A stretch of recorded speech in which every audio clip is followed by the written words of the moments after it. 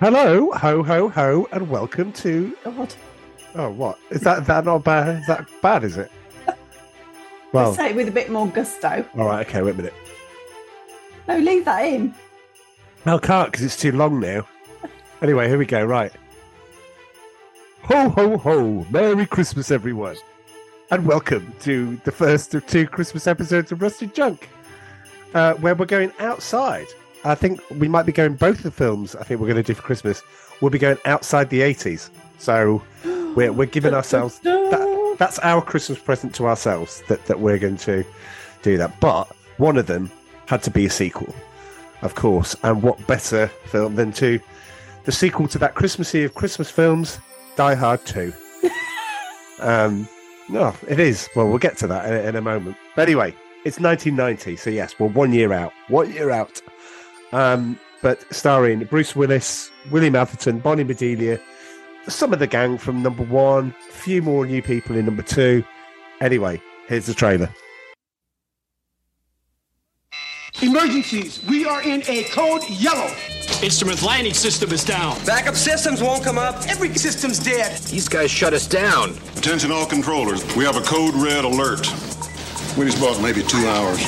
After that, those planes low on fuel aren't going to be circling. They're going to be dropping on the White House lawn. I want every officer recalled and assembled in body armor with full weaponry in the motor pool in 5 minutes. It's time to kick it. Our own SWAT team's gone. Well, maybe they're just a little bit more creative than you think.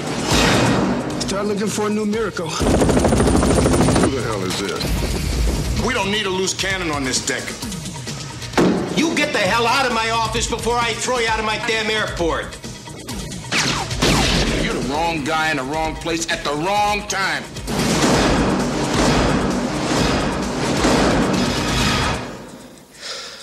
Story of my life.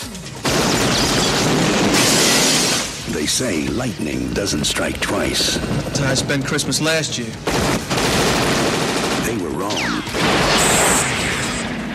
McLean, is this what you were expecting? Nah, this is just the beginning. Bruce Willis, Die Hard 2. Die Harder.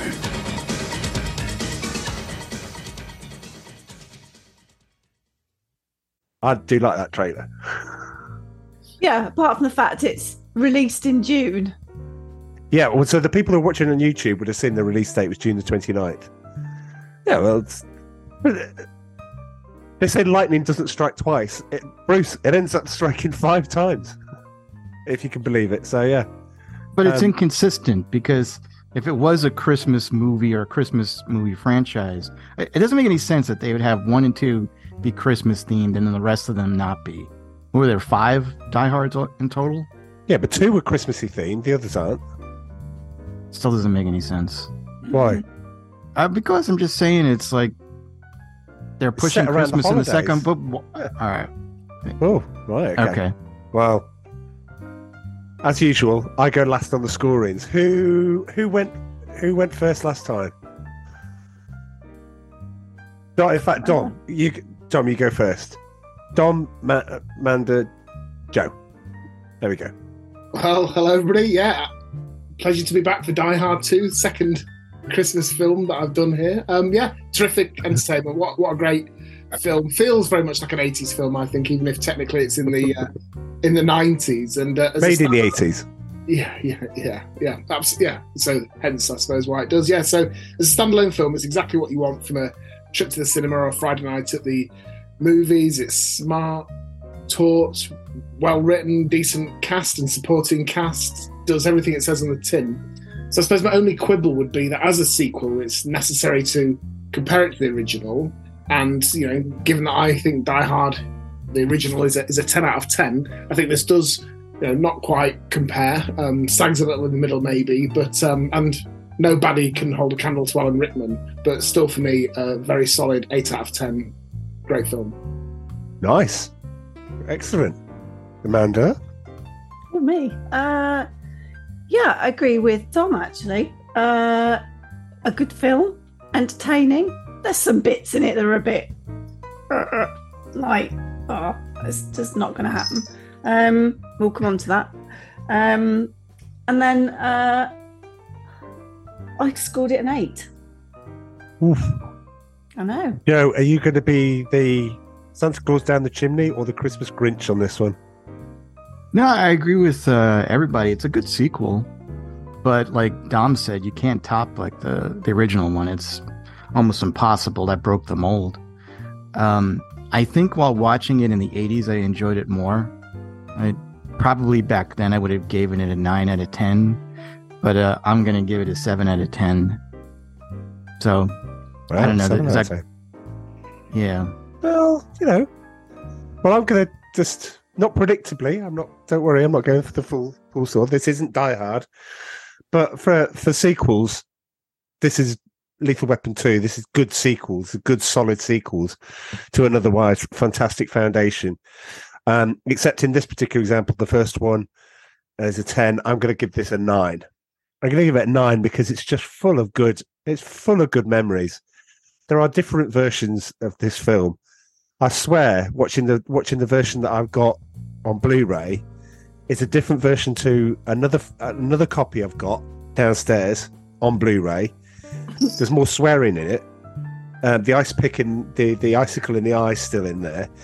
But I don't remember the blood coming out of the back of the SWAT team. And I'm like, okay, I don't remember that bit. I do remember, I'm sorry, I know I'm going over old ground, but I'll be very quick. I do remember going and seeing Die Hard 2 Double Bill at the Telford UCI in November. And we walked in and they played Die Hard 2 first. And we thought, they've obviously missed it. We're not going to have it.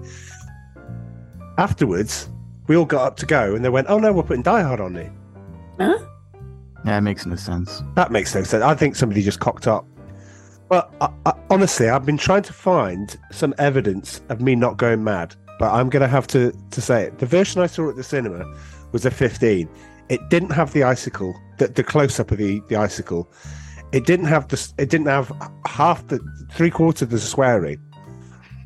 He was using freaking reindeer down in the freaking petting zoo, right, all the time. And I reckon I saw a cut version when it came out in the cinema, and I can't find anything to back that up apart from my own memory.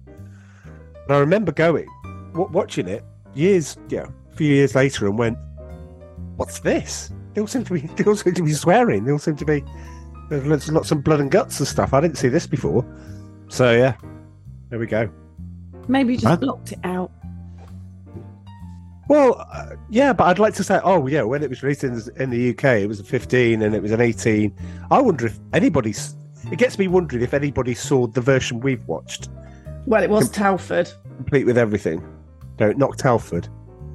Well, did they do that a lot over in England? Like where which is why it's not. Yeah, which is why it's not a. They'll cut certain things. You'll see certain things that we don't. We'll see certain things that you don't. Because it's all dependent on how they feel about it. So, notoriously, the one that comes to mind is Teenage Mutant Ninja Turtles, where they had to cut the nunchucks out. So, basically, they weren't Ninja Turtles; they were Hero Turtles. Oh, Hero Turtles! I knew about that. They were Hero Turtles over there. Yeah. They were smacking people around with pieces of wood, the kind of things Dom and I would make. They didn't want the kids going violent in the playground. Oh, we did. We didn't need a film to initiate violence. It just anything that came to hand. So you were the first. So you were the first woke people.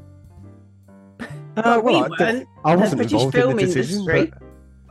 Probably was. Dom, do you remember school fights? Do you remember when you used to fight against the other school? There was nothing woke about that, was there? No, that was the homophobic slurs that would be thrown back and forth. Good Lord, yeah. Well, it wasn't that. It was the bullying in your school as well. It's where they'd get like the lesser likely people that would retaliate, and they'd like if it was cold, you'd had your like duffel coat zipped up, and they'd literally wang you round the playground by your hood. Wang means throw, by the way, just for our continental listeners. Grab hold of your hood and like pull you all around the playground. You're like, geez, my God, that. I feel a therapy session coming on. Just vent, sweetheart, we're here for you. If you need to talk about it. I didn't do the bullying. And no, you wouldn't. I didn't get like. I saw it happen though. Oh, so you just were an eyewitness and you did nothing. Oh, well, yeah. Tell the teacher. You're joking, aren't you? No, you could have. That wasn't the worst of it, Joe. I can assure you. If you had nunchucks, you could have attacked. No, our school had 5 floors. So the ground, and then 1, 2, 3, 4, and our form used to be on the top level, and they used to hang people out of the window by their feet. Did they bring them back in? Eventually, yeah.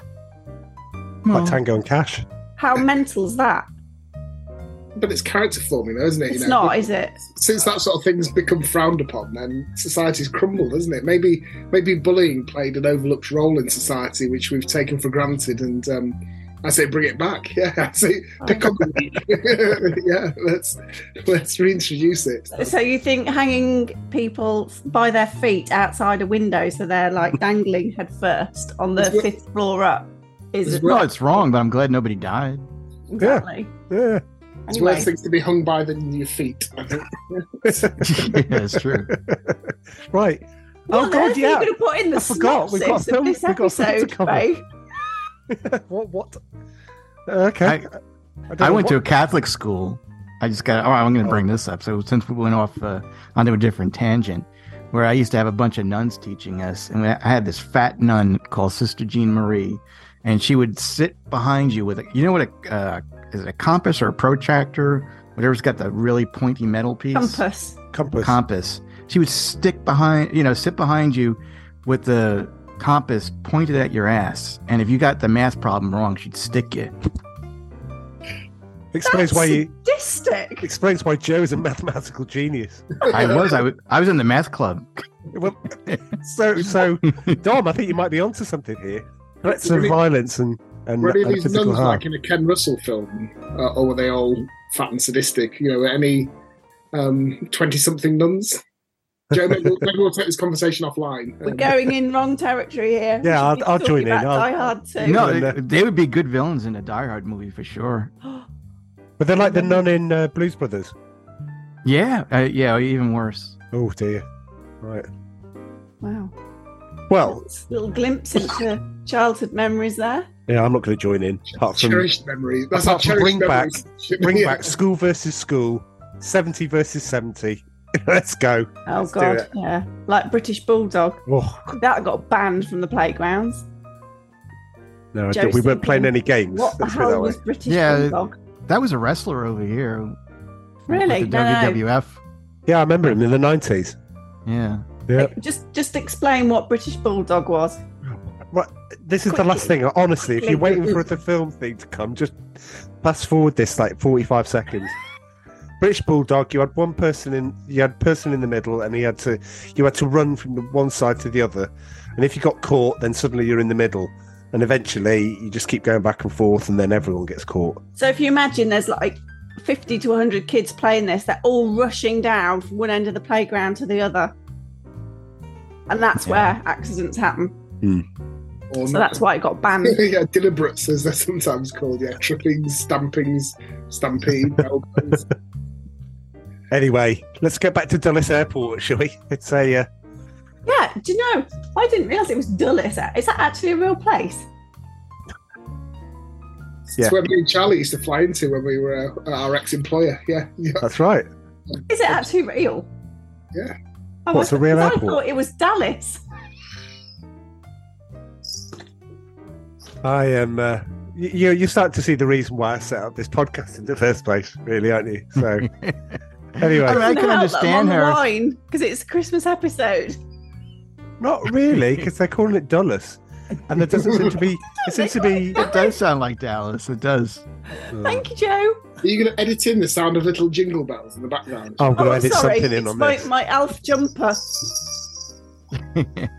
I wish I could edit in Tumbleweed, but I can't. See what I have to put up with? He's terrible, isn't he?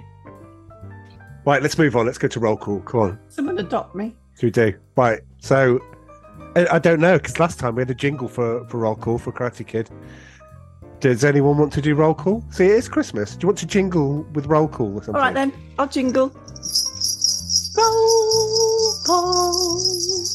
That's actually getting the viewing numbers up if nothing else. Well, yeah, it's become suddenly rocketed to 2,000.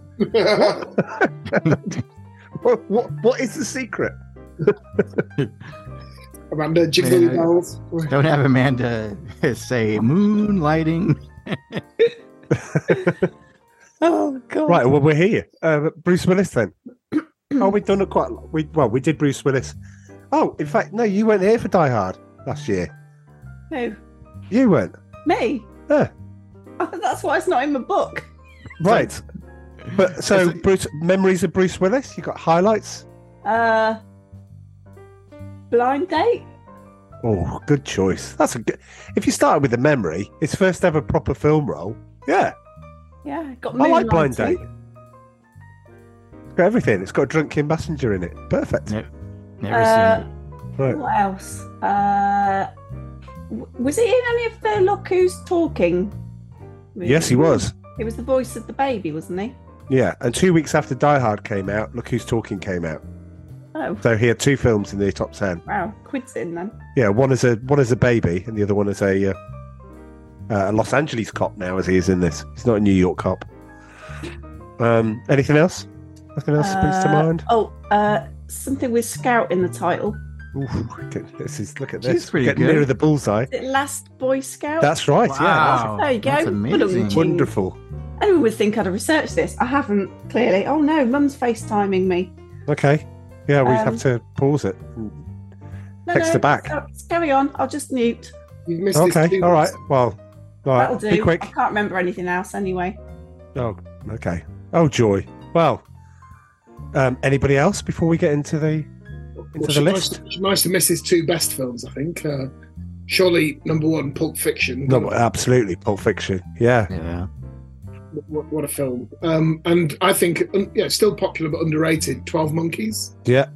Absolutely. Yeah, that's a good one too. Joe, I think I know what you're going to say. Oh yeah, and I hinted at moonlighting. Right. I mean, I think that went over everybody's head because when you did your Jingle Bells, Yeah, I didn't think you're she was going to sing. I didn't think she was going to sing that, but yeah. if she would have said moonlighting, she would have mooned the audience. Very good. Very good. Let's get on to that second bottle and. Yeah, just one more. No, one more glass. Probably a half more glass now. Oh my God, my mum's amazing. Fifth Element, I thought you were going to say. Oh God, I forgot yes. all about that. Jeez. Yeah, you're the one that showed me and said, "Oh, I've got it in 4K on this wonderful TV." And no, he's done a lot. I'm sure. Well, you can basically tell us what we've been missing because I'm sure there's a ton of other movies that he's done. well, let's go. I'm just going with the highlights to be honest. Isn't there one where he's a pilot? Pilot. Nope. Something Hawk. Oh, Hudson Hawk, which I'm about to say, one of my favourite films. Hudson Hawk. I'm one of Okay. the 10 people in the universe that like that film. Oh, well done. But it's so I don't know how to describe it apart from Bruce Willis is in it. And there are other people that were in Die Hard too. Oh, Sixth Sense. Sixth Sense, yeah. You're so good. Unbreakable, Joe. How did you not get Unbreakable? I don't know. I just wasn't thinking. It's 3:00 around here, 4:00 here. Yeah, but not in the morning. I mean, it's like No, but it's tea time. We need Also- feeding. But yeah, those are all great movies. I mean, by you guys saying the names of all the movies, it makes me realize he was It was a pretty bona fide good. movie star. He really was. Look Who's Talking 1 and 2. Striking Distance, where he played a cop that lived on the river and he was after a serial killer. That was really good. He was in, I put in there, Charlie's Angels Full Throttle. He was in a cameo for about Yeah, I don't 7 remember minutes. No, 7-8 seconds, something like that. Let's not forget Sin City. He was incredible in that. Everyone was Oh, incredible in yeah. that. The Jeez. film, that wasn't it? Yeah. Man, However, Damn. to give some balance, his career did tail off quite badly after Sin City, really, didn't it? He was. I did it, because we got Planet Terror in there, so we've got another Tarantino film. We've got But Red, and we've got The Expendables. What was subsequent? Yeah, but we're on a bit of a downward slope there, I think, from some of the earlier highs, and he's now retired, hasn't he, with a degenerative illness that prevents him from acting. But maybe with hindsight, there was a little bit of that in some of his latter career, anyway. Perhaps. Would we class him as a film star? Because I think no. See, I think The movie star. Would you class Arnie as a film? No, Arnie's a movie star. So a film star implies an actor, don't you think? Like, Yes. and these guys are more Yeah. enjoyable but entertaining. Blockbuster movies, aren't they? The one thing about him, like from over here in this country, is that everybody wanted to be him. I mean, they just fell in love with the guy when he was in Moonlighting, and then he went on to have Moonlighting is just so good. It's so hard to transition from TV to movies, but he was able to do it. He was lucky that he got such good roles in it in his career. But damn, like when you compare like the 80s stars, like you mentioned Schwarzenegger and Stallone, none of us could be them, but we could always be Bruce Willis, and we wanted to be Bruce Willis. He was always the coolest guy in the room, and he really did have a lot of fans back in the day. He was like the boy next door, though, wasn't he? Because he wasn't like overly muscly. He wasn't like, drop dead gorgeous. Baldies, no one for us baldies to. Yeah, that's it. So yeah. You had hair when I first met you. Not much, but yeah, you had hair. I just think he was that kind of, attainable appeal potentially. Yeah, he was the guy you wanted to hang out with for guys, and for the girls, he was the guy you wanted to bang with. I had to try to rhyme it, But that's why Die Hard works so well, because he's not Arnie.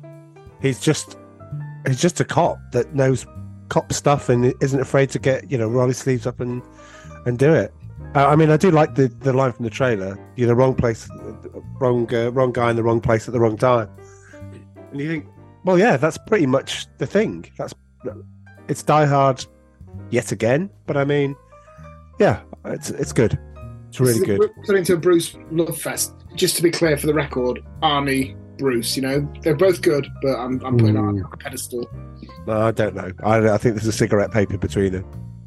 I think I would rather watch Arnold Schwarzenegger. Well, I think Terminator 2 tops all of Bruce Willis's movies. Sorry. Ooh. Well, but no, his roles in those movies. I'm not going to say Pulp Fiction because I love that movie. I do, and he was great in that.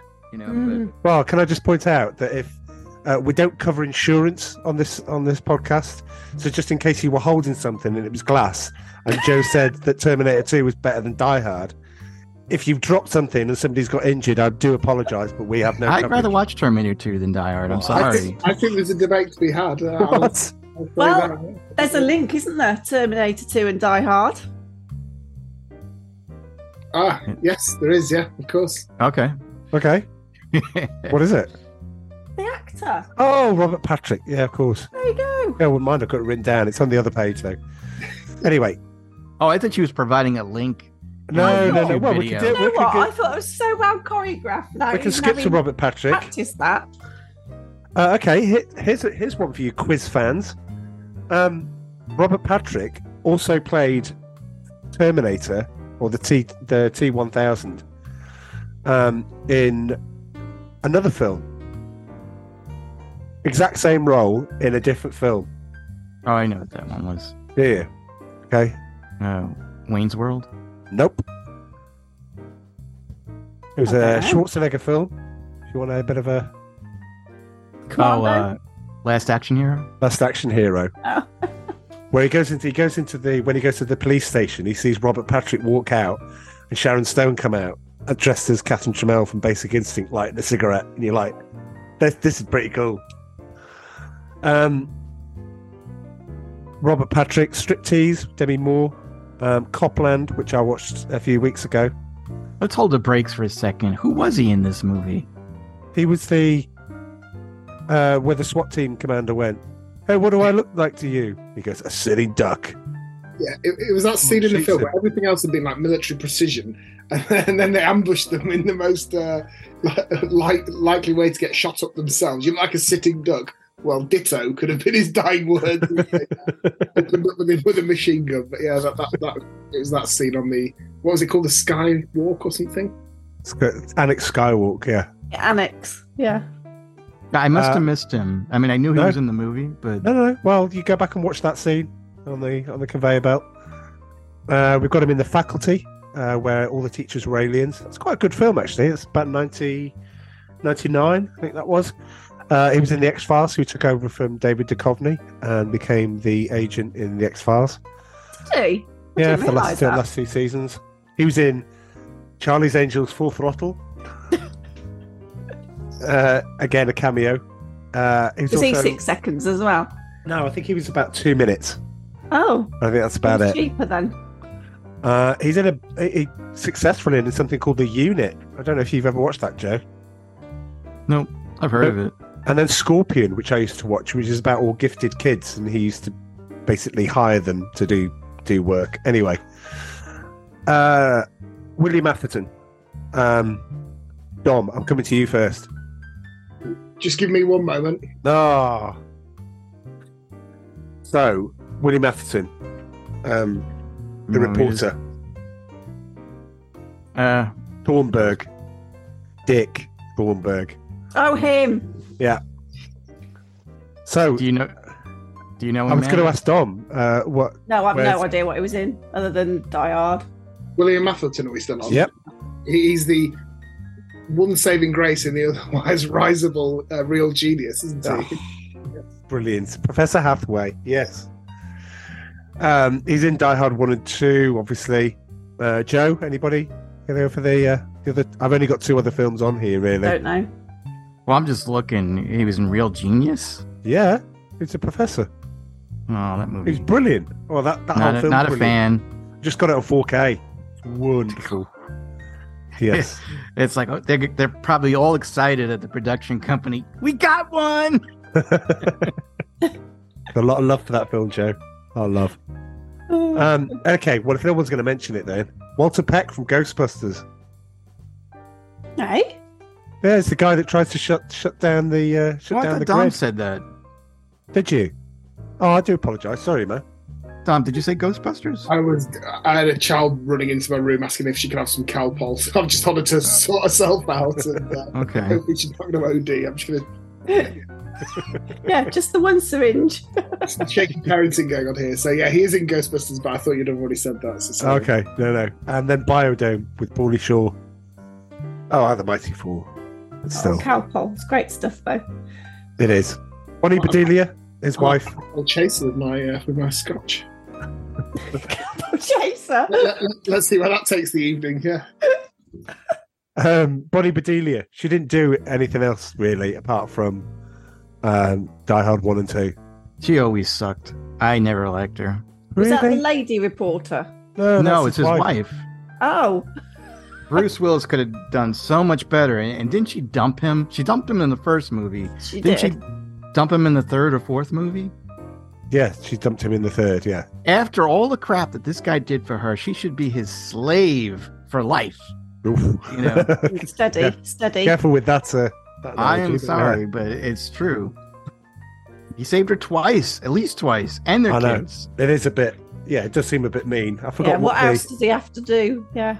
Washing up, laundry. Yeah, but I wouldn't. At the end of the film, I know we're skipping here a bit, but she says to him, "Why does this keep happening to John?" Oh, I heard there was some problem at the airport, and he goes, "Yeah, I heard that too." He's in the middle of the runway, looks all busted up. I think you would assume he's been involved in some way, rather than I've just walked over. So I saw your plane landing, so I just walked over there. Apart from the fact he's like half his face is covered in blood, he's got like loads of injuries and like covered in. She doesn't instantly make that jump whatever. based on, I don't know, something that happened a couple of years ago. But anyway. Yeah, it might be because he's not in a vest.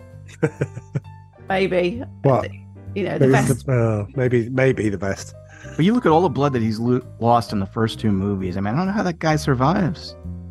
Oh, I was still reeling from listening to Dom when I'd listened back to the last podcast we did, Karate Kid, and Dom's going, nobody's taking account for John Kreese on the floor. He's lost about 2 bites of blood from his lacerated hands. Mate, that just did make me chuckle. That's good. Good pod that last one, isn't it? At least we got some action in this film, though, unlike the Karate Kid. That was good to see that. Yeah, true. I Oh, watch Karate Kid 3. If you think he gets his ass kicked in Karate Kid 2, blimey. He barely gets his punch in 3. Perhaps Karate Kid 4 could take place in a British school. He could just get bullied. And so he could be dangled from his ankles from the 5th floor. And he's lost all his skills by that stage. Or he becomes a British bulldog. British bulldog. Oh, dear. Look at us coming full circle. This is incredible.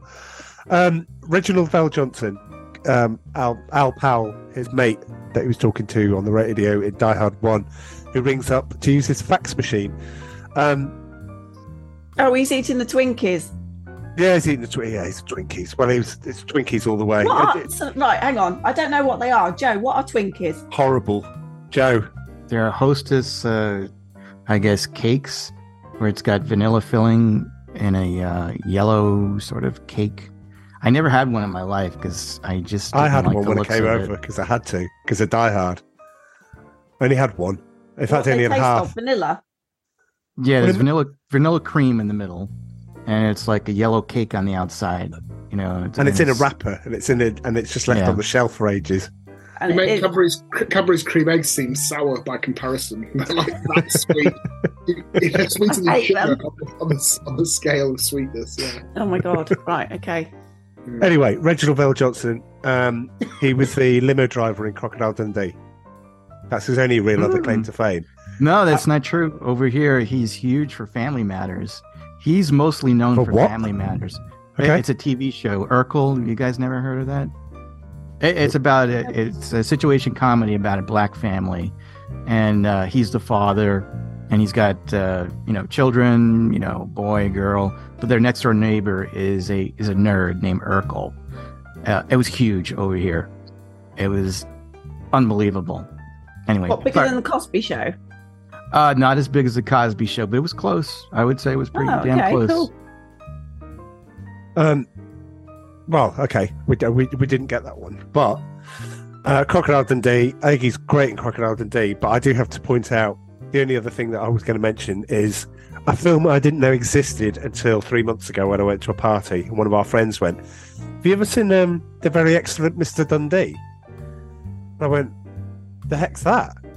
He went, "Oh, it's Paul Hogan now being tried to be brought back for Netflix for a Crocodile Dundee." They're all in the Netflix meeting and went, "We've got a great idea. We're going to make Crocodile Dundee 3." And he goes, "What's already been made?"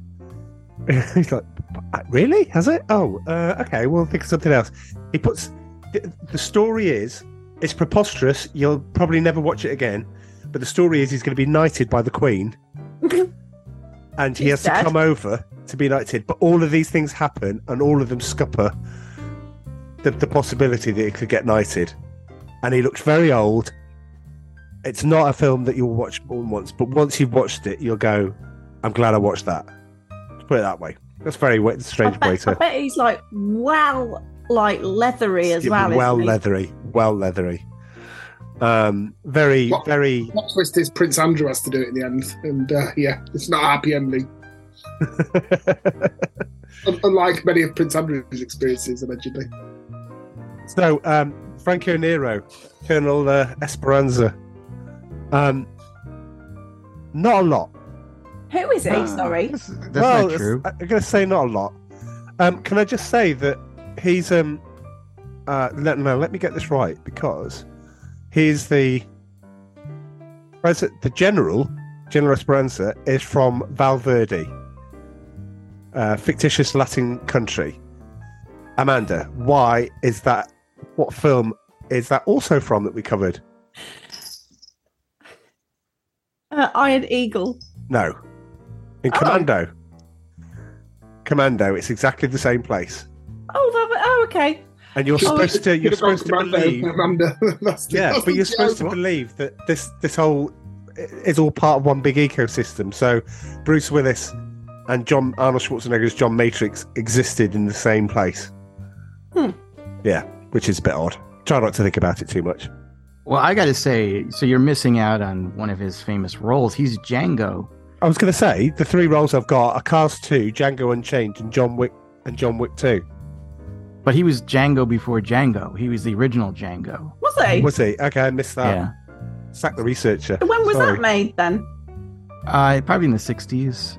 There's a couple of movies that they did. It was like a Western, and the guy was named Django. But that's why he was in the movie. It was a cameo because it was Django Unchained. He was at the bar, when the two slaves were fighting and all that. Just a quick cameo. Oh, cool. I think he's the weak link in this film, but we'll get to that. I think out of the, acting, I think he's the weakest. Well, my issue with him is how the hell did he survive with a hole in the window during a blizzard and But he can't flying? see. And he's flying like 20,000 feet in the air. He would have been sucked out, first of all, and he would have froze to death at the bare minimum. Okay. Well, moving on. William Sadler. Anyone? Who he? Colonel Stewart. Who he? Yeah. Who he? Is he the one that's naked at the start of the That's film? right. That's right. Sorry, my mind just went to that instantly. I'll give you a clue. One of his lines from his other films is, Oh, God. "Don't, Go on, I know it. don't patronize me, you little asshole." No. You watched I missed it. that one. Do you want to tell her which film it is? Bill and Ted. Yeah, he plays Death. Oh, that's right. Yeah. Oh, he plays Death. Yeah. Don't Brilliant. patronize me, you little asshole. Best 2 out of 3. Damn right. See, I would have got it if you would have said, "You sunk my battleship." Oh, dear. But he was in one of my favorite movies, which again, people Hard say, to Kill. No. Oh, right. Okay. With Steven Seagal. Shawshank Redemption. Yes. Very Yeah, good. he was in that. That is one of my favorite movies, but it's not that one. It's Rocket Man. What, the new one? No, there was a movie called Rocket Man. I think it came out in the 90s. It was Yeah, I a saw that, comedy. and I thought I don't even know what that is, so I didn't. Some movies you just like and you find hysterical because everyone else I've shown that movie, they hate it. But it's about like a team that goes to Mars, and it's a comedy, and I love it. I think it's really funny. But he plays his role serious. He's like the captain of the astronauts. But I always remember him. Anytime I see a movie, I just think of Rocket Man. Anyway, Okay. You don't have to watch that movie because you'll probably just curse at me because say that it sucks. Well, but probably better than the Elton John version, Elton John film. But anyway, I've got him as Hard to Kill. He played the corrupt senator alongside Steven Seagal. He's in Tales from the Crypt, Shawshank Redemption, The Mist, which probably has the bleakest ending to any film that I've ever seen, ever. He was also in the TV show Damages. He was the president in Iron Man 3, the one that was put in Iron Patriot at the end. really, Broke up I at didn't the know end. Yeah. He was also in a TV series, which I didn't watch, called Power. And he did return as Death for Bill and Ted Face the Music. So, yeah. Ooh. Yeah, well, I've watched, based on your opinion, Joe, I've never watched it. I want to. Dom, have you seen it? The last Bill and Ted one. Yeah. Yeah, I'm sure I have. Yeah, I was a fan of that series. Well, that's why I didn't watch it, because I was a fan of the series. Okay. But, But what do we think about him? Because I thought he's a good actor, but he just suffers in comparison to Alan Rickman. That's his. yeah, well, you're not going to get Alan Rickman's platinum level. I mean, it's just, I mean, I can't wait to watch Die Hard. I'm looking at the train strikes to see if I can go and actually watch it with the selection of wine that I think I told you, the showing they're doing in Birmingham. They bring you different wines throughout the film. I'm like, yeah, I'll go and watch Die Hard in that situation. Maybe there people will be is there shouting any out. Correlation in the part of the film, depending on the type of wine that they bring out. And No, I think it's just, yeah, we finished that one. Now you can have somebody's this just one. got shot through a table and lost half of his limbs. Here's a nice Cabernet Sauvignon. So it fits very well. A Pinot Noir, actually, probably at that time, but still, it's not getting to me. I did want to say I will agree with Amanda. He looked pretty good naked, that guy, Wow, and that's come from a straight man. it was okay. It's quite Well, quite, it was okay. Quite bony. toned, wasn't he? It's not my type. It was bony, though. Not really. Oh, He had a nice bottom. Yeah, I was gonna say it. I wouldn't mind having his ass. right. Moving on. Spit that out for in the proper way. Yeah. In the proper way. Don't take that out of context. No, please don't. John Happy Amos. Christmas. I've forgotten his name. The guy of the counter-terrorist unit. Grant, thank you. Starred in the TV series Hunter, which was good. It was very good. He was also the prison guard in Lock Up with Sylvester Stallone. But he's probably most famous for Coming to America and Coming to America. Wrong. Wrong. Wrong. He's most famous for Good Times over here. The chickens. This again. Right, okay. Jiggins is Good Times. Yeah, go on. What is it? No, Good Times was like one of the first black sitcoms that was made over here. It ran for many, many seasons. Everybody knew the characters in Good Times, especially JJ was the most popular one. It was a great show. It was a fun show. Was it better than The Cosby Show? It's no. It was depressing. The Cosby Show was no, great. but I'm just saying. Yeah, I mean, but anyway, he was great. You know, he was the father. James. Okay, for all of the people that don't live in the US that listen to this podcast, and I know where you are because I get to see where you've. God, that sounds creepy. I know where you're listening from. I know what country you're listening from. That's about it. That's as far as I get. But I watched Coming to America in the background this morning, and that film holds up. That film is great. I did make the mistake of once I'd finished work of sticking on Coming to America, the sequel, and I can honestly say that Dom, you're absolutely 100% spot on when you told me to skip it. I don't think I've ever seen an idea with established characters work so badly in my life. It is that bad. Really? Because I haven't seen it. Because I thought we were going to watch that together. Oh, dear. It had its moments, but it didn't have. Well, in the first 45 minutes, it's got nothing, Joe, apart from embarrassing set pieces, incomprehensible threads. Oh, shocking. Yeah, it's awful. Thanks. Yeah. I should listen to you more, Dom. I will. Right, we got any more on roll call? Yeah, a little bit more. Right, so we're going to go Dennis Franz, Carmine. He was in NYPD Blue and Hill Street Blues, which I loved. Fred Thompson, who plays Trudeau, the guy in charge of the airport. Days of Thunder. He's also in Hunt for Red October. Cape Fear. He was a U.S. senator. Was he now? Okay. What, for real? Yeah, I think he was mostly a U.S. senator. Yeah, okay. That was one of my trivia times. Yeah, he was, full-on senator for 10 years and ran for Republican Party presidential candidate as well. So it's no wonder he looks authentic. Oh, wow. Okay. Authority figure in the roles he often portrays. It's good in this. He was also in Iron Eagle 3.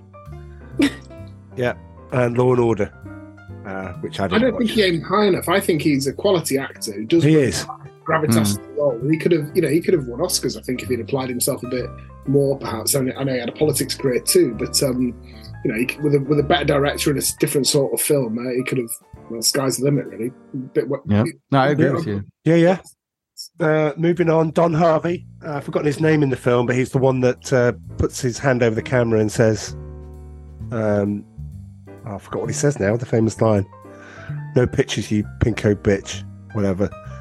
So Stuart's number 2 in the film, the one that passes the presents underneath the table and says, carry out your duties.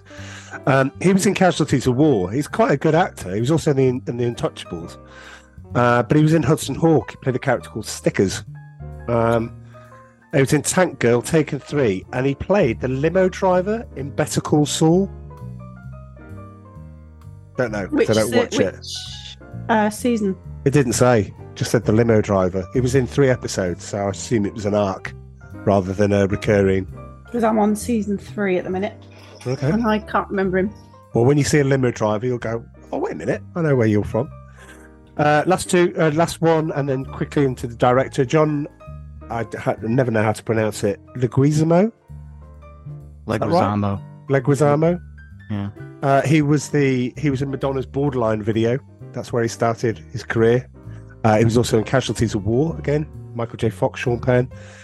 He was Luigi in Super Mario Brothers, executive decision. He was Tybalt in Romeo and Juliet, the Baz Luhrmann remake. How varied is this? Yeah. He played Spawn, the cartoon character, the demonic cartoon character. Demonic. Well, he didn't play character. Spawn. He played the villain in Spawn. Oh, I thought he played. Oh, okay. Are you ready for this? He played Sid in Ice Age, all of the Ice Age films. So he voiced Sid. Oh. He was in Kick-Ass 2, John Wick 1 and 2. He was in The Mandalorian. Oh, very varied career then. Yeah.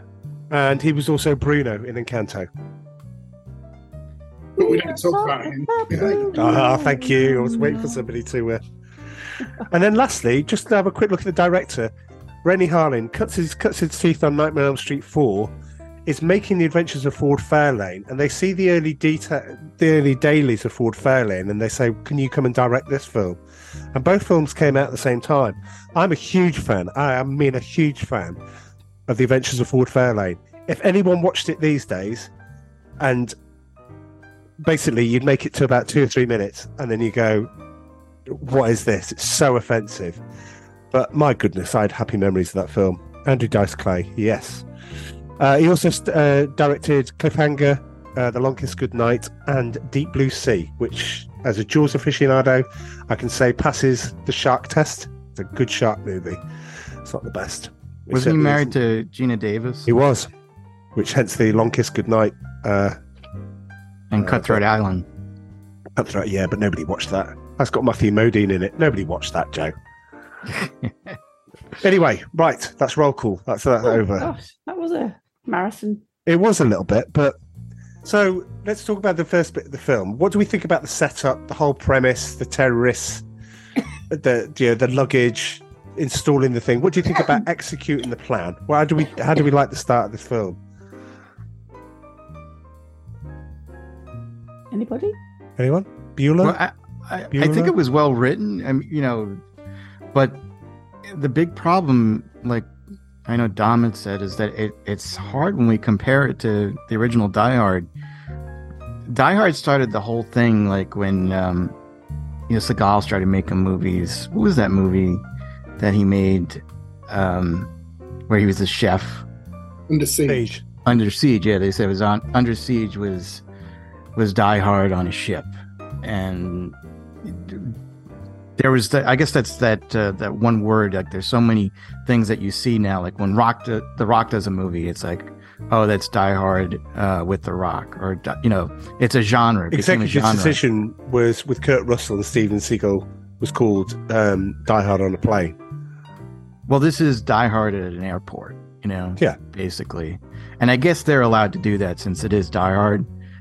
But it's tough to come up with a good sequel. It was decent, don't get me wrong, but while I was watching this movie, I kept thinking they really dropped the ball with the character John McClane and Bruce Willis, because he really could have been the James Bond of this country, because he was so good, he was so likable. He wasn't perfect. He was always getting shot. He was always falling through windows. And I think he would have just been so much better. But I think the third one was well received over here, but it just didn't feel like Die Hard to me. It felt more like a Scooby-Doo movie, because like they were going after trying to find clues and all that. And then the fourth and the fifth one, I never even bothered watching it. It just didn't seem like Die Hard. But I just felt while watching this movie what a missed opportunity. They didn't push John McClane more. Like within, I don't know how far apart the sequels took place, like how long it took them to fill between sequels, but he could have been a really, really popular character. Like he would, I think if you look back, like say you go back or go into the future, like 100 years from now, and people look at films, they can put him up there with John Wayne as a character that people knew and as like an American icon. It's just like, I just wish he had a couple of more good Die Hard movies in his belt. Was it the character that was the problem? Was it the settings? I did think that the airport detracted a little bit. The skyscraper, big as it is, it felt more claustrophobic, it felt more contained. There was not the start necessarily, but in the middle of the film, certainly a bit of him running around in those underground tunnels and things, which is like getting him from A to B, and wasted time. I didn't think it was as taut scripted as the first one, but that's more the setting than the character. Yeah, I thought he just had so much charisma in this one, and he did in the first one, of course. It's just, yeah, the story could have been a little better, like you said. I'll throw Charlie a bone here and say that I did feel it was more Christmassy than the first one, which just happened to be set at Christmas. I thought, there were choirs, there was a bit of snow, Charles. So yes, well, I did send the link to you on the WhatsApp about Die Hard being a Christmas film, and apparently all the references that make a Christmas film, it kicks the behind of Miracle on 34th Street, and I'm like, yeah, it goes into carols, references to Christmas, and so on, and it's just there's loads. So Die Hard is definitely a Christmas film. Let's just end that, and this is a Christmas film as well. None of the others are. But yeah. Upon us all, apologies, listeners. But I liked it when they. One of the things I like about both the first two Die Hards is, it's well edited. It kind of pacey. It gets you from A to B pretty efficiently. And when they took over that church near the start, and the caretaker laments, it kind of feels like a piece of me is dying with this church. And he says, "Well, you're certainly right about that." Bang between the eyes. I thought that was a nice little moment. I thought it was pretty brutal. Yeah, well, yeah, exactly. No faffing. You need that though. You don't want them hard, isn't it? Yeah, you don't want them to have pillow fights. Yeah. After last week's trip to Japan, when we saw them, and everything that involved, it was nice to get someone shot between the eyes in the first few minutes, and then the first major shootout in the luggage reclaim after 12 minutes. It was brilliant. There were bullets flying everywhere. I mean, granted, they're terrible shots, all of them, but yeah, yeah. I do like the idea that the woman, A, how she got a taser on the plane. Oh God, yeah. And B, how she can say out loud. Why would you tell a stranger that? Why would you go, yeah, I tried it on my dog. Poor thing limped for, She was few jacked weeks. up on champagne. Yeah, but you don't go, hey, hi, everyone. I mean, the marshals would be on you these days. It would be pinned on the floor, and you'd have, like, plastic things, and you'd be, around your wrists. So I have a But she's fine with telling her that. Was that taser the same taser that was in Batman Returns? Because it did look like that she puts to Christopher Walken's. Yeah. Where she kisses him at the end. Yeah. Michelle Pfeiffer. I don't know. Maybe it's the same gun. So the same gun he's using is the same gun from Lethal Weapon and Lethal Weapon 2. They just they use the same prop between them. So that's the exact same gun that Martin Riggs uses, is the exact same one that John McClane has. So yeah. But you shouldn't express surprise. We only talked about it 2 podcasts ago. But yeah. Was this a Fox movie? Yes, I believe so. Yeah, I think so. No, I'm just saying Batman was Warner Brothers, but no, it's probably a popular taser that they had back then, but it was a giant one. It looked like a cat, like that's why Catwoman was using it. Right. Kind of. But anyway, I thought that might have been tasers are available. Yes. I do think the whole planning, I do think the characters, I think you're right, Don. It's, we're treated to a bit of exposition. You don't need too much in films like this.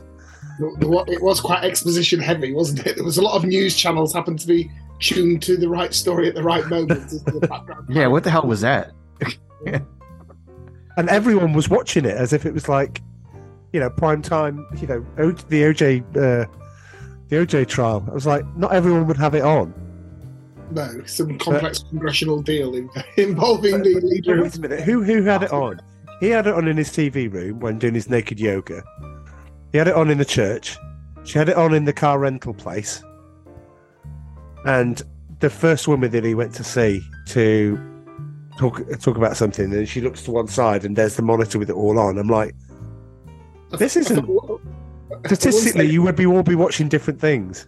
At one stage, they were one step away from getting finger puppets out to explain what was going on, and the guy flying in from Valverde. So yeah, it was. He's about to fly in, and exposition heavy. I felt. Well, I do wonder when some minor annoyances. There was one door between the main concourse and getting into the actual airport and on the runway. One door, which turns out quite easy to easy to open. It's not like a sealed door or anything like that. So, can you open it? Yeah, I've got this badge. All right. Oh, if we're talking about doors then. Well, we were, but yeah, okay. The crowds, the hordes that were able to get into the air control tower. Yeah, where was because there was an access panel on there, so everyone just seemed to be coming in and helping John themselves. McClane. Up pops the journalist. Yeah. I was wondering who's controlling this. Jeez.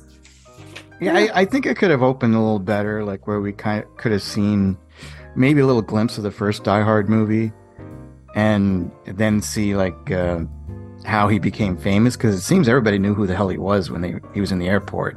Maybe you've gotten like a medal from the president or something like that for so many people to know who he was. Even the terrorists knew who he was once that. Wait a minute. The only people that know who he was Colonel Stewart, and then he had to be reminded later on in the film. John McClane, the hero of the Nakatomi, and they're like, so he didn't recognise him. The only person that recognises him is one reporter. He's walking around in an airport. There should be statistically be at least 20 people going. Captain Lorenzo knew who he was. Aren't you the guy from? Well, he's a cop. It'd get around in cop circles, wouldn't it? Cop circles. No, but he's walking through. He's going to the crop circles. Right, he has to reach circles. When his pager goes off and he has to get to the phone and he beats somebody that's coming to it as well. That person should go, "Oh, I'm really sorry, Mr. McClane. You're a national hero. Of course you can use the phone. Yeah. What was I thinking? There's nothing like that. Nobody recognises him. And, right, okay, when he takes the fingerprints of the guy that he's shot and that's in the body bag, he's sending them by fax. Now, that's a good point. The graininess of a fax, even the most loveliest produced in 1990s faxes image, as well, never really got received in as it was sent in the same quality. So how on earth, even though he said I've ringed the worlds, how on earth could you use that to then identify something in a national computer for fingerprints? If that's the case, then your computer is not very good. But the writers are sat there drumming the fingers going, how are we going to get Powell back in? How are we going to get his mate back in? Well, I don't know. It's to send him something to look at. How about fingerprints? Well, the fingerprints don't work over fax. I'll just do it. It's fine. It'll work. It's fine. Nobody will spot it out. Maybe somebody might spot it in a podcast 32 years later. Well, I think why couldn't they shoehorn Argyle back into it? The chauffeur. Yeah. That's what was missing. Yeah, Argyle. And when they eventually obviously shut down the runway and converted the traffic through their supplementary systems, the bad guys, this is exactly when your business continuity goes wrong. A, you've been hacked, and B, you've got no backup systems in order to recover. And then they've thought about all the other possibilities that you could potentially tap into, and they've even ambushed you to see if you will actually go and use the alternative method, the radio control tower. Just like it's almost like they're from the military. That's why it's a 7 out of 10. You could port that in today's society for business continuity and being ransomwared and attacked and stuff. Yeah, I mean, again, if this is an airport that they use around Washington, D.C., they should, like you said, have a backup plan. They should have backup generators. They could have gotten a line of fire trucks to be the runway, and just light them up, or they couldn't have Christmas done that. Lights on them. They couldn't have done. And I know you're going to say, why didn't they do the same thing as they did at the start, and put petrol everywhere, or blow up a couple of vehicles they don't need, so that at least people can triangulate it? It's because the terrorists would have retaliated. They couldn't do anything. How would they retaliate? Because they would be able to see, because they're in the church next door. I know, but what would they do? How would they retaliate? Crash some more planes, maybe. Yeah, but if the planes were coming down and they saw those lights that the airport personnel and the police put down, they would know something was up. There'd been no film then, Joe. Yeah. Yeah, well, suddenly, yeah. That's true. You're right, though. That's the sort of thing I would have picked up. But yeah. Something that tickled me about the start of the film was how much of a heavy smoker John McClane had turned into. I know. What's that about? I don't remember him smoking at all in the first one. Chain smoking within the first half an hour, wasn't it? It was literally light up, put it out, light up. Eventually, spoiler alert, it's all revealed that it's so he's got a Zippo in his pocket at a crucial moment later on. Honestly, it's foreshadowing that. That's a good point. You expect him to be running through the tunnels later on and just having to stop and lean up against the wall and just get bloody hell, hang on a minute, and just cough up his lungs. It would have been ironic if he'd have run out of fuel. Yeah. That's not ironic. They're having a tense conversation around the radar or something like that, and he just, for God's sake, John, can you stop coughing? And he's just like clutching his chest. Yeah, I mean, it's absurd the amount that he smokes in this. Yeah. Did he use his lighter to light those rags that he was going to try to land? Yeah. I wonder if they were selling that lighter, as merchandise tied into the movie. Well, you'd be fool not to. John McClane cigarettes. Yes, let's have the whole health package ready for you. And there's somebody who'd buy them. Yeah. Yes, I would have. Yes. I would have done. I used to buy when they came out. So before the warnings, which are now packed cigarettes, they used to call death cigarettes, and it used to be a skull and crossbones on the front. And it used to be, and I used to get them from the specialist tobacconists in Crewe where I was. They were some of the best cigarettes I've ever had. They were just wonderful. Yeah. So it backfired, everyone, because I ended up, I was going to say smoking more. I couldn't have smoked. Like no filter is guaranteed to give you cancer. I used to smoke little roll-ups. You used to smoke menthol cigarettes when I met you. Yeah, and like Silk Cut 100s. Might as well not bother. They were like extra long cigarettes. Extra long with very little enjoyment. But The last pod I came on, I really fancied a drink, and now this pod, I'm really fancying a cigarette. Oh, you don't smoke, do you, Dom? Get into trouble. No, but sometimes, just like now, I've got a fair bit of whiskey inside me. Just all this talk about smoking. It's a cigar, then. Yeah. Oh, very nice. Are you a cigar man? No, mainly because the only time I'd ever smoked them was at social occasions like weddings or birthdays, and you have to just disappear outside these days for an hour and a half. So it's like not the most sociable thing to do. It's like, really fancy a cigar. I'll see you in 90 minutes. So. Oh my God. Bill Clinton liked a cigar, didn't he? He did. Me and Slick Willie have got more than one thing in common here.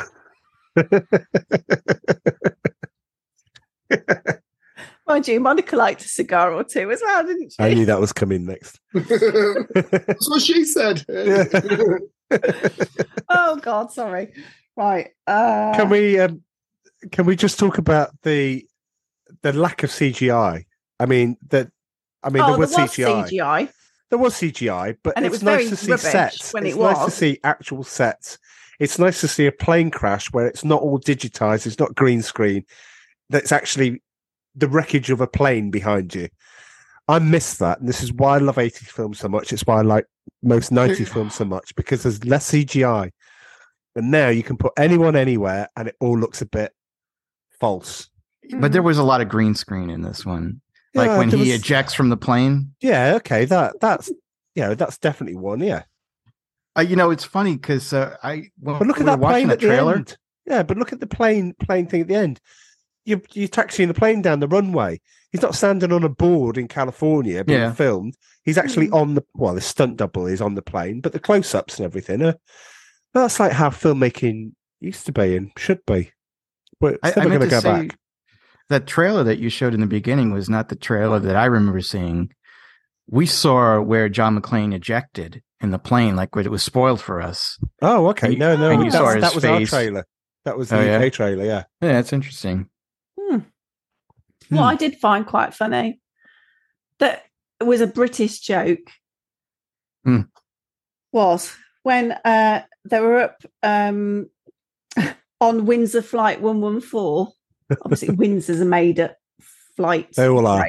And then stewardess gets asked, "Are we going to get there?" She's like, "Oh yes, we're just like British Rail. We may be late, but we'll get you there." It's like, you might not be you might not be alive when you get there, but we'll get you there. We may be late, and you'll possibly suffer a fiery death. Oh God, we'd be crisped. Yeah.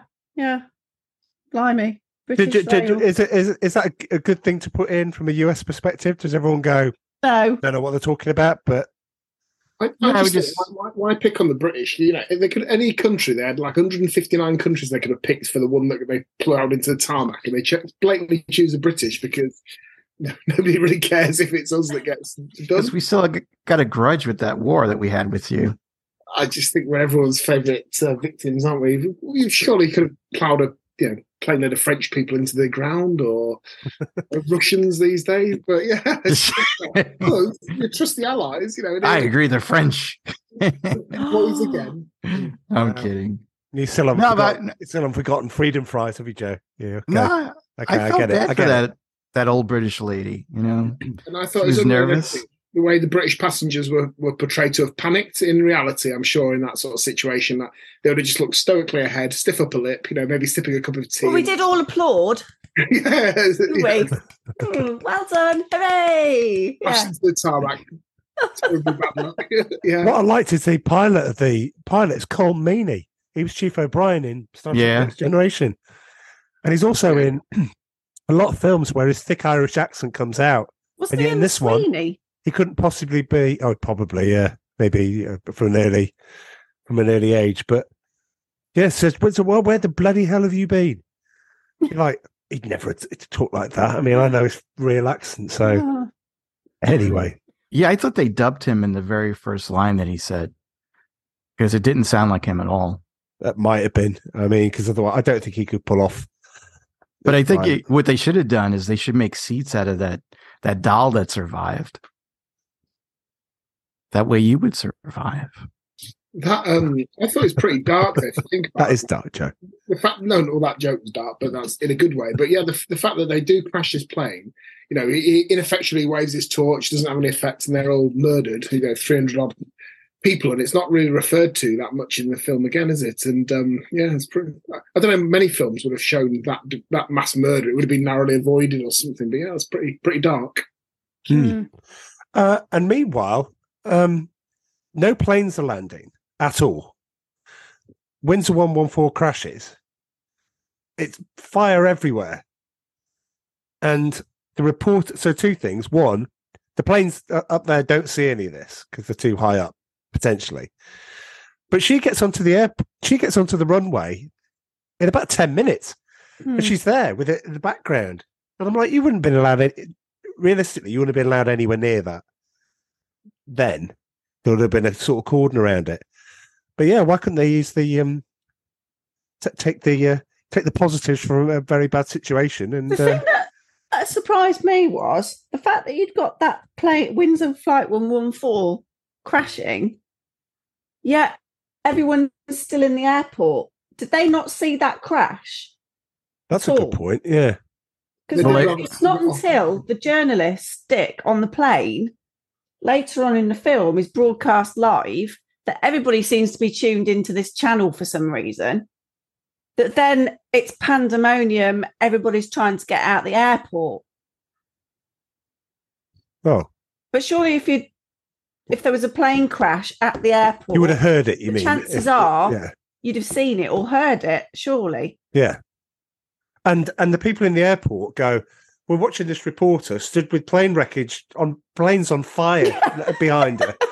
And none of them are going, oh, God, is that the reason why they're all delayed? Is something going on? Would that happen to my family who are coming in from Fresno or whatever? And nobody even seems to ask the question. It's like, all right, okay. Luckily, it's just a plane full of Brits. That's what the message is there, I think, really. It's I think you're right. It's like, that was just the British. You went through a period in the 90s where you just made films where we were the bad guys. Because I mentioned Cliffhanger, and I remember John Lithgow from Cliffhanger. He couldn't have been more. I mean, I know he's American, but he couldn't have been more English if he tried. We still do. You don't, because there's no baddies anymore in films, Joe. We've discussed this. Well, we can't even use the Russians anymore, so it's like. Anyway, Well, I don't know. Maybe they would were. have Hunt for Red October, where the one Russian that means anything, is a good guy. Anyway, enough about Ramius. So yeah, I think it's. I mean, the miscasting Marv down in the tunnels. He's the owner of the gun club in Beverly Hills Cop 2. And you put those two together and you go, go and have a look at the two of them together and you go, really? Yeah. Mm. How apart was this? 3 years. He looks like he's aged 15 years. But yeah, he kind of stuck out as he just didn't belong there. Really? I didn't like the line, just like Iwo Jima. That's ridiculous. And the other line I didn't like, and the only line I didn't like Bruce Willis saying, which is the one in the trailer, is this what you expecting or something? Or no, this is just the beginning. That is a rubbish line. Mm. The rest of it's amazing. Sliding doors moment. So when the counter-terrorist unit come, and then he's not allowed to go into the briefing room. Civilian, yeah. Oh, if he'd have been allowed into the briefing room, then he would never have worked out to go and intercept Esperanza's plane. Oh, it's what if, Joe? What if? He would have been up there, nobody would have listened to him, he got frustrated, but he would have missed his chance. And then the factually incorrect, and I was thinking about you, Joe, at this point. Where do we get the lights from? Borrow them from Batman. Batman never had those lights. The police had the lights. And I was like, why are they going to borrow from Batman? He doesn't have any. The bat signal's always lit up from the police station. See? Is that right, Joe? Yeah. Yeah. Why would he have lights to signal because it's a himself calling light for garden? Batman, isn't it? Well, maybe Batman could have called Commissioner Gordon and then he could have turned them on. What would have his symbol been like? So that all of these lights just flashing around everywhere like lightsabers. Like, wait a minute, can somebody just tell me which one I should be looking at? It's like a rave. Oh dear. So, did we like the scene in the plane where Esperanza lands and he goes, freedom, bang? Not yet. Not yet. I like the scene before that when Bruce Willis climbs out that grill, that manhole cover on the runway. Yeah. Seems a bit implausible, but let's give them the benefit of the doubt that does actually happen. And I remember when I watched it for the first time, that kind of got me more than other parts of this film, because at one point it looks like the thing's going to land on top of him in like 7 arms. Yeah, that was quite good. I like that scene. One thing I had a bit of an issue with was when he'd gone to the plane that lands at Esperanzo's piloted, and he gets on the plane, and then like the crew turn up to pick up Esperanzo, and then they then decide to lob a load of grenades. Bloody hell! They took ages to go off. Yeah, I felt that way too. Especially customized, yeah. Within like 4 seconds, they'd have. Yeah, it tells you 1, 2, 3, throw, boom. Yeah, and like it took at least 10, 12 seconds. No, I looked at it. I looked at the trivia time, and it was 37 seconds for the first one landing. Yeah. Enough for him to get strapped into a chair, pull the ejector lever, poof up, and then kaboom. Topped up his drink. He could have had a cigarette on the way up as well. Yeah, well, he's got a light, so yeah. Yeah, that annoyed me. Actually. Yeah, like a stewardess could have popped her head in from the rear and said, "Please fasten your seatbelt, sir." I'm not sure that was even the most unrealistic thing about that scene either. Really, it was more the fact that he actually survived that huge explosion. Oh yeah, and he manages to land with a little quip. What was it? Where's the effing door? As he's tangled up in the parachute. Oh God, yeah. Where's the effing ambulance? Because I've been horribly burnt and maimed, and my spine is now residing out somewhere. And I forgot, were they shooting at him while he was in his parachute? No, they didn't bother. Why not? Because the police came. Because the police are coming there to get out of there. What a dance guy. Which actually gives credence to your point, Joe. If they're so worried about the police, and it wasn't the police that were coming, it's just fire engines, in which case they would have stood there and just had all the guns and presumably they had some grenades left over. They wouldn't have been scared of the fire. Oh, I was about to say like Amanda said, it's firefighters. But yeah, like we're the screen doctors right now, and like the armchair quarterbacks. It's too bad like we weren't part of the writing team, but again, it doesn't matter. It was a fun movie. When I saw it, I enjoyed it thoroughly, like when I was in my younger days. But now that we're older, we're a little bit more cranky. But they're still not going to change our schools because we still haven't. Well, I think universally, even your low school, Joe, it's liked. I could watch this. I could go down and watch it again now. Speaking of my score, I just wanted to say I looked on IMDb. The critic score for this movie is a 7.1 out of 10. No, I don't know anything. The audience score for this movie is a 7.1 out of 10. So they all agree. What's on Rotten Tomatoes? Oh, I don't know. Oh, okay. While you're doing that, can I ask a question and everyone be honest? Did everyone get the fact that the counter-terrorism unit was on his side all the time when you watched it for the first time? So the first time, yeah. I didn't get it. Oh no, the first time, no, I didn't. No, I didn't get the blue and red. No, I did pick up the red on it, was though. armor piercing. This is on trivia. This is the trivia on IMDb. One of them is people actually thought that the red was armor piercing, and I was like, that's exactly what I thought when I saw it. One of them is a lesser bullet. One of them is a armor piercing bullet, but I didn't guess that they were all in on it. The first time I watched it, I noticed that was the red and the blue, and I thought, blues must be blanks because no one's getting dead. Yeah, Tom, Joe, did you guess it, or did you just think that? I didn't spot the bullets, but I think the guy that plays the major, he gives you a bit of a nod and a wink every so often that, he's not necessarily everything that he's appears to be, I would say. Right. No, I didn't. I thought he was a good guy. I mean, he defended McLean at some point and says, you're my guy and all that. And I was like, well, that's because he tells what you focus on. To go and do something else, doesn't he? Yeah, do something nasty. And direct traffic, wasn't he? Yeah, the bit where I thought was quite funny was after that bit with all the sled riding and stuff. And then obviously John makes it back to HQ in one piece still. Look, just don't know how, having been blown up from a bloody, what they called? Sled things? Snow skis. Snowmobile. Is that what they're called? They're not called sled skis, are they? I've never heard that term before. But... Snowmobiles. No, snowmobiles, that's it. I was struggling to find the word yesterday as well. Sled skis. Sled skis. I didn't say sled skis. No swooshes. I've lost my train of thought. Oh no. So they get back, and then that's when the journalist Dick releases the footage live. And then we get the classic, everybody's panicking, getting out of the airport. And what do we have? Cop car pilot. Yes. The 80s. The 80s straight 90s. Apart from the fact they only had to drive 5 meters because there was so many people there anyway. And it was the taxi that got in the way.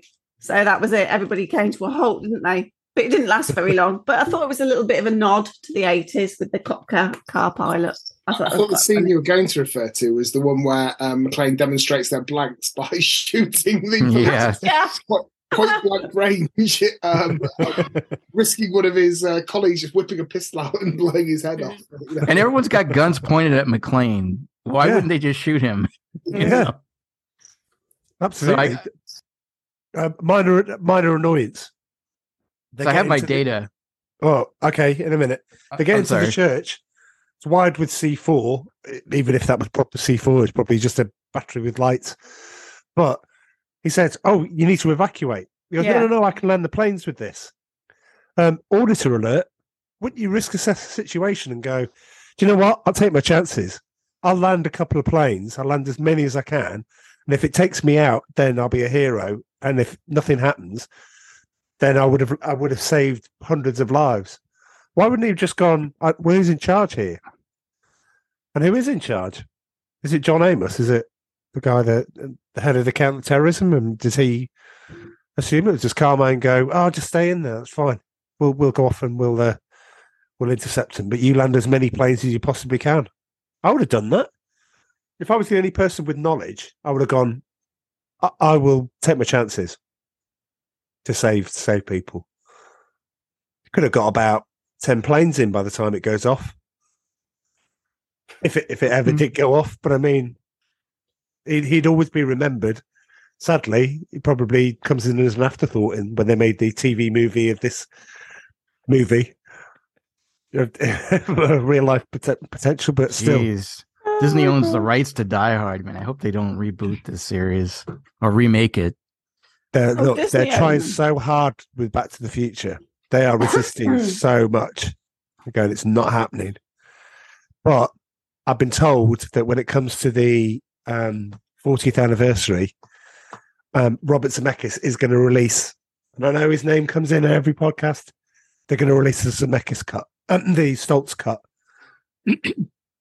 He said, because it's not fair that we're sitting on this.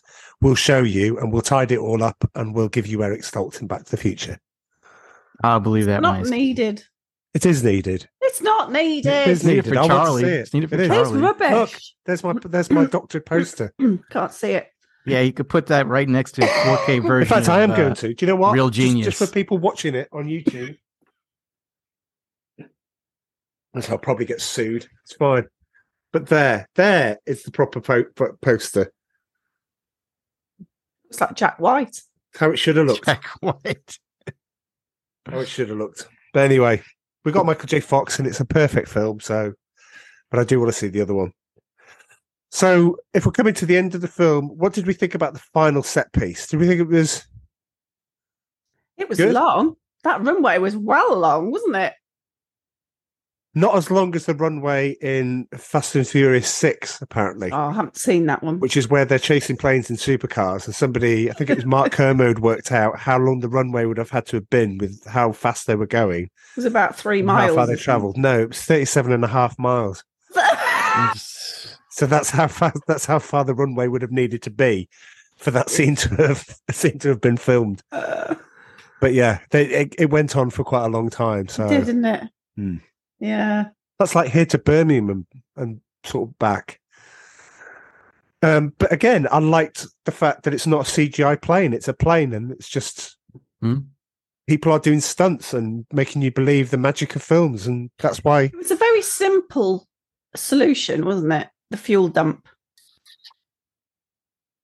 I remember watching this in the cinema from when it first came out, and I thought it was a brilliant ending to the film at the time. So you call it simple, but simple as in effective, I thought. With the fuel's leaking and he gets his lighter out and shoots up and bang, there you go. I thought it was really creative and brilliant. It is. It's great. I mean, forget, we could be armchair critics on this and say, oh, well, when it mixes with the snow, it wouldn't have lit up and stuff like that. So, do you know what?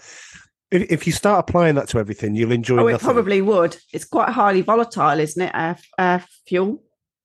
What, that if it lands on snow and mixes with water, then suddenly it doesn't become flammable? I mean, I don't know, but... Well, the amount that it was chugging out. But, it's nice for us to... This is what I like about this podcast, and it's like, I like when we're all on. We can all take gentle digs on it and have a bit of fun, but it doesn't take away from the fact that we all love the film in that way, and we do see it for the good popcorn proper blockbuster that it is. And equally, we can go see the Karate Kid, and you're the only one that likes it, Amanda, and the rest of us hate it, and go, "Why was this made?" So yeah, that's the beauty. I think an action film's first. Oh, she's frozen. Oh, she's back. I'm not. Is to entertain, and this film entertained. I thought the start was good. I thought the end was good. The middle, nah. But the ending with the Zippo lighter and the jet fuel igniting was quality. And the yippee-ki-yay. Yeah, absolutely. Yeah, I mean, in the end of the movie, I'm just saying, when you watch the movie, especially when you're younger and you watch it in the 80s, all you want to do is you want to see Bruce Willis kill people, a lot of people, and survive at the end. And mission accomplished. Yeah. We were happy. That's all we needed when we were younger. But again, we're a little bit more critical now. It's like, well, this really wouldn't have happened, but it's still a fun movie to watch. And you look at Our scores. you look at the wasted opportunity. I really like Die Hard with a Vengeance. I think it's a good film. And I think it's because of Samuel L. Jackson and it's because the chemistry between the two of them. But they wasted that opportunity of, this is Hans Gruber's brother. And you're like, right, okay, fine, okay, you can shoehorn this in.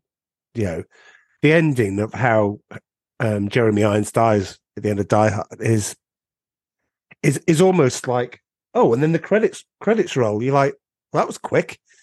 60 seconds ago, everything was all bad, and then it sorts itself out in final minute, and you're like, that's not a satisfying ending. So they spoiled a really good film in there, but with this one, definitely. Well, I think there's a natural success of this. You've got Die Hard, Die Hard 2, and then Die Hard 3 should have been The Rock. I think that's the only other action, as in they filmed The Rock, not Dwayne Johnson, but right.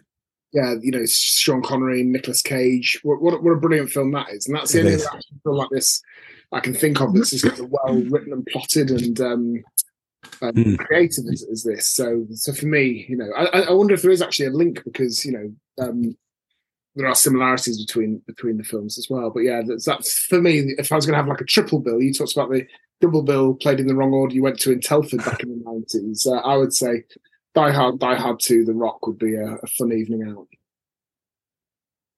out. Joe, you said you had stats. I can tell you that this film made double what Die Hard did. So no, my stats are that from Rotten Tomatoes, and this is the critics' tomato meter, it got a 69%.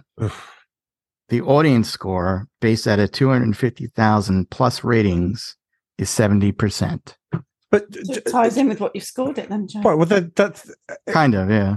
I think for films of the 80s, I don't think that's reflective because if you've got people watching it now, they demand more. They demand the CGI and they demand everything else. And when they don't get it, they probably go, well, that was no good. I don't know what everyone was going on about. If you watched it in the cinema, which I think we all did, if you watched it in the cinema at that time, you're like, you came out of that going, oh, amazing. That's amazing. It's brilliant rating, isn't it? Yeah. That's what's happening. Absolutely. Just before we go into trivia time, which we will, there is one final thing that I wanted to discuss, and that was in the counter-terrorism unit, the guy was replaced by Telford because the guy that was there had appendicitis.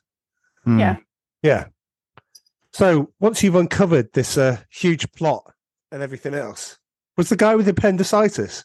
Is anyone going to go and check, arrest him, basically, for being part of a conspiracy? And he's the only one that gets put on trial, and it becomes like the biggest trial, like Michael Jackson or something like that. You put this guy on trial and go, unravel this conspiracy. He must know all about it. He must know everything about it. It would have been cool if he was a villain for another movie, for another sequel. And maybe it was Stallone. Maybe it was Rambo. John Matrix. No. What's a Dutch Predator? Oof. Now we're talking crossovers. Maybe actually did have appendicitis. Yeah. I can visualize the start of the film now. He's doing pull-ups, and as he does a pull-up, he's got this little scar just on his left-hand side of his tummy, and that's how you know it's him. That's how you know it's him. I think we should be writers, Joe. I think you were right earlier. You were correct. Let's develop our own writers' room. Edit this out on the pod, Charles, not because it's terrible, but because this is. Oh no, everything stays in. I'm lazy when it comes to editing; it just stays in unless we've done something horrible, like holding people out of windows by their legs. And God forbid we say stuff like that. Anyway, let's get to trivia time. Here is trivia time. Trivia time. So let's get some quick fire trivia, because one of them is, and I'm having to read this out the computer, so I might not be staring at you as I normally do, all lovingly, of course. It says after the film's initial release in theaters, it played on TBS. Joe, what's TBS? That's Turner Broadcasting System, Ted Turner's TV channel. Okay, which was heavily dubbed for content by voice actors. These dubs were noted for sounding nothing like the actors who played their respective roles. Most noteworthy, McClane's famous line, Yippee-ki-yay, MFs, was dubbed into Yippee-ki-yay, Mr. Falcon. There is no character in the film named Mr. Falcon, apart from Esperanza's code name is Falcon. Oh my God, that's quite funny. Yippee-ki-yay, Mr. Falcon. I've been expecting you, Mr. Bond. They had to do that stuff. I mean, I know they did that for Scarface. And Scarface back in the day had the most F words in a movie. You should try to look at that version of that movie, where it's TBS, I think, had aired that one. And while we're on it, I'm trying to search for a version of Crocodile Dundee. I don't know, this just popped up. There's a bit in Crocodile Dundee where he comes out the pub and there's two women there and the hookers, and basically said, "Oh, looks like we just have to give you one for free," because they're like him, they're seen on the TV or something. He goes, "Oh yeah, one what?" Right, hilarious, fish out of water, wonderful. The pimp comes up and he goes, "Yeah, I was just talking to these ladies and I was getting somewhere," and he winks, if you know what I mean, as in like sling your hook. Now, the original said, "Well, you're going to stand there or are you going to F them?" And at that point, he smiles and then smacks him and knocks the pimp out. There is no record of that version anywhere. I have looked, I have searched, I've tried to find a version. I can't find it. The altered line is, and it's so poorly dubbed, "Are you going to stand there or are you going to screw them?" And you're like, don't mess with films. Are we talking about a dream you once had or something? No, that's absolutely true. When you go back, it's so poorly dubbed that you do remember the original. And then your mum goes, "Oh, you're going to be late for school. Get up." No, it's true. Isn't that a Mandela effect? What's that? Mandela effect? You never heard of that? No. It's where people have sworn to have seen something back in the past and that they were changed. And they feel like it could be like an alternate universe sort of thing that has crossed with our own universe, where we might have seen things that actually existed. Because back in the day, people were convinced that Nelson Mandela had died.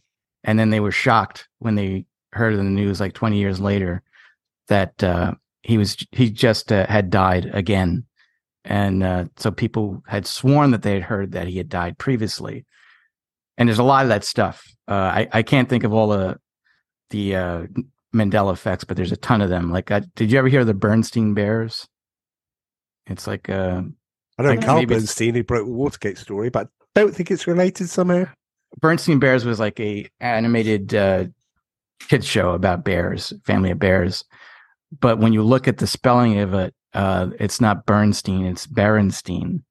And people will go to the grave saying that they were always Bernstein Bears and something had happened. And when they go back to their own videos and they see that it says Berenstein instead of Bernstein, like they're convinced that something happened throughout the universe that changed things for us. And that only a few people remember this. So you might be one of those people that see that as a Mandela effect with Crocodile Dundee. I'll find you evidence. I mean, it's so badly dubbed that there is another word that should be in there. So I'm exactly right. Questioning my 80s recollection. How rude. Anyway. A bit like Correction, isn't it? Correction, yeah. For those who watch the, what's it called? The Capture? The Capture, yeah. It's a BBC drama.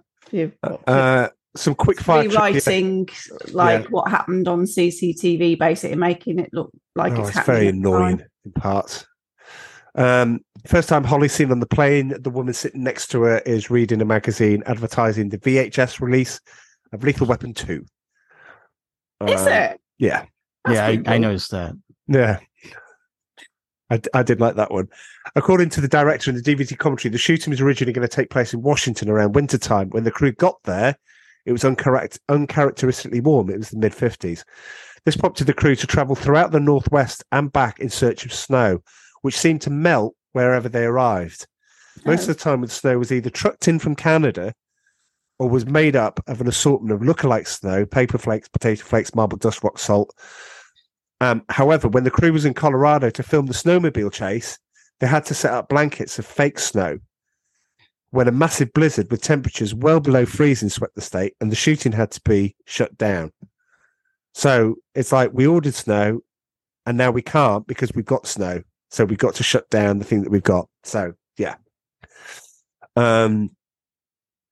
John McTiernan was due to be back to direct this film. So the director of Die Hard was going to come back, but couldn't because he was his commitment to the Hunt for Red October. And how glad that he couldn't in that way, because we'd never have got Hunt for Red October. You think we would have never gotten Hunt for Red October? No, but I think you found a perfect moment in time. You saw, Alec Baldwin on the rise. You saw, Alec Baldwin was good. I mean, he's not having a good time now, but Alec Baldwin was good in the films that he was in, and he will always be my Jack Ryan, because he's the closest to the people, the character in the books. It's a bit like when we talk about Timothy Dalton as being the best Bond. No, you do. And Joe has too. Yeah. It's because he's closest to the books. And fine. If you've read the books, then it all makes sense. If you haven't read the books, you go, who's this guy? And I know that's going to anger. Dom. Here we go. Mandela effect. I went down a rabbit hole of looking at Mandela effect that Joe was just referring to. Maybe Timothy Dalton being the best Bond is one of those you've misremembered. The atoms have shifted, but it's really weird. Look, where do you think is New Zealand in relation to Australia? Apparently, these days it's to the southeast, but it says there is a community of people who claim to remember New Zealand being northeast instead of southeast. Oh God, no! It's always been south. Well, I know it's south, but I didn't know. Got to Earthers. Wow. If you watch Snow White and the Seven Dwarfs, you probably remember the line, "Mirror, mirror on the wall, who's the fairest of them all?" You may be shocked to learn then that the line actually began with the phrase "magic mirror on the wall" instead. Wow. Well, it's the same thing with Jaws. With Jaws, when we're going to need a bigger boat. Yeah, you're going to need a bigger boat. Yeah. Some weird stuff going on there, glitching the matrix, I think. But no, I'm going to look into that. I've become a bit interested in simulations and things recently, Joe. So okay, definitely, you can dive very deep into that hole with the Mandela effect. Swear protection. Dive into that hole tonight. It does say here that the F word is used 60 times in the movie. I'd double that. I think there are different versions. Following us back to the film that we're here to review. I know. I'm sorry. I know. We need to get to. We need to stop. We need to stop in a moment. You think? Wait, they said it was 60 times. You thought it was more? Oh, it's more. I don't know about that. Loads more. No. Well, it was mostly Willis and Dennis Franz, right? Saying the F word. It's more. I think there are different versions of this movie, and now we're talking about the Mandela effect. Right, after this on WhatsApp, I'm going to put the Crocodile Dundee thing, and I know I'm right. Oh, I know I'm 100% right. I've told you, I sent you yesterday why Die Hard was a Christmas movie. That's right. It's fine. Sometimes there's no need for discussion. Anyway, there's the end of trivia time, because otherwise we'd be here all day. We would. Anyway, that draws to a close. That one. The first of the Christmas films. The second one being, do we announce it now? Can we allowed to say? We can do. You're the boss. Who wants to announce it via the medium of a scene in the film? And not me. I'll not do it. I won't do it. Okay. No takers from Dom or Joe? Oh. No, okay, you should. I'll go. Oh, damn. How many drinks did you have? Bricks in the face. Nothing screams Christmas than someone getting electrocuted, and then getting a bag of spanners on the head. Yes, it's Christmas. Yes, we're going to be doing Home Alone 2. And we'll do that. We'll have a special guest. We do. We'll be joined by my daughter Amy, and I don't know, Dom. Oh, and mine. Oh, sorry. Yeah, our daughter. Sorry, Dom. All right, I did all the hard work. You bring Isabel, Rose? Possibly Rose. Remind me how old Amy is. How old is she? Amy's 12 and a half. I could bring Rose. She's 11. I think Isabel's too cool for school these days. Oh, right, okay. Well, it shouldn't have to, but she's more than welcome and love to, because let's have a nice Christmassy thing. We also have to think about the other film, so it's not going to be a spoiler. But I think we've got to do it around in between Christmas and New Year if we got some time, because we'll need to at that time. What, a Christmas film or a non-Christmas film? Non-Christmas film. It's back to sequels. No more Christmas films. Can't do 3 Christmas films. Okay. We're going to do Aliens. Nothing screams. It's not even December 1st yet, and we've done 3 Christmas films. No, we haven't done. No. We don't do 3. Right, We'll do 2. This one's going out in a week's time. Oh, okay, all right. So, and then we do 2 weeks, and then 2 weeks after that, in between, we'll do Aliens. Yeah. So is a Home Alone 2? Is that going to be the Donald Trump version? There's only that version. I'm not keen on censorship. I think it's in many ways, but I think it's banned in Canada. I think they removed him. Oh, for God's sake! Well, that's Canada, isn't it? Blame Canada. Blame Canada. They should have crashed a plane load of Canadians, and that would have been a compromise. Yeah, I still don't know why we haven't taken them over yet. Oh, I don't It'd know. be such an easy victory. It would be like a 3-day war. You never hear the end of it. Believe me, we've got past record of that with Ireland and everywhere, and you just never stop giving you a hard time about these things that happen in the past.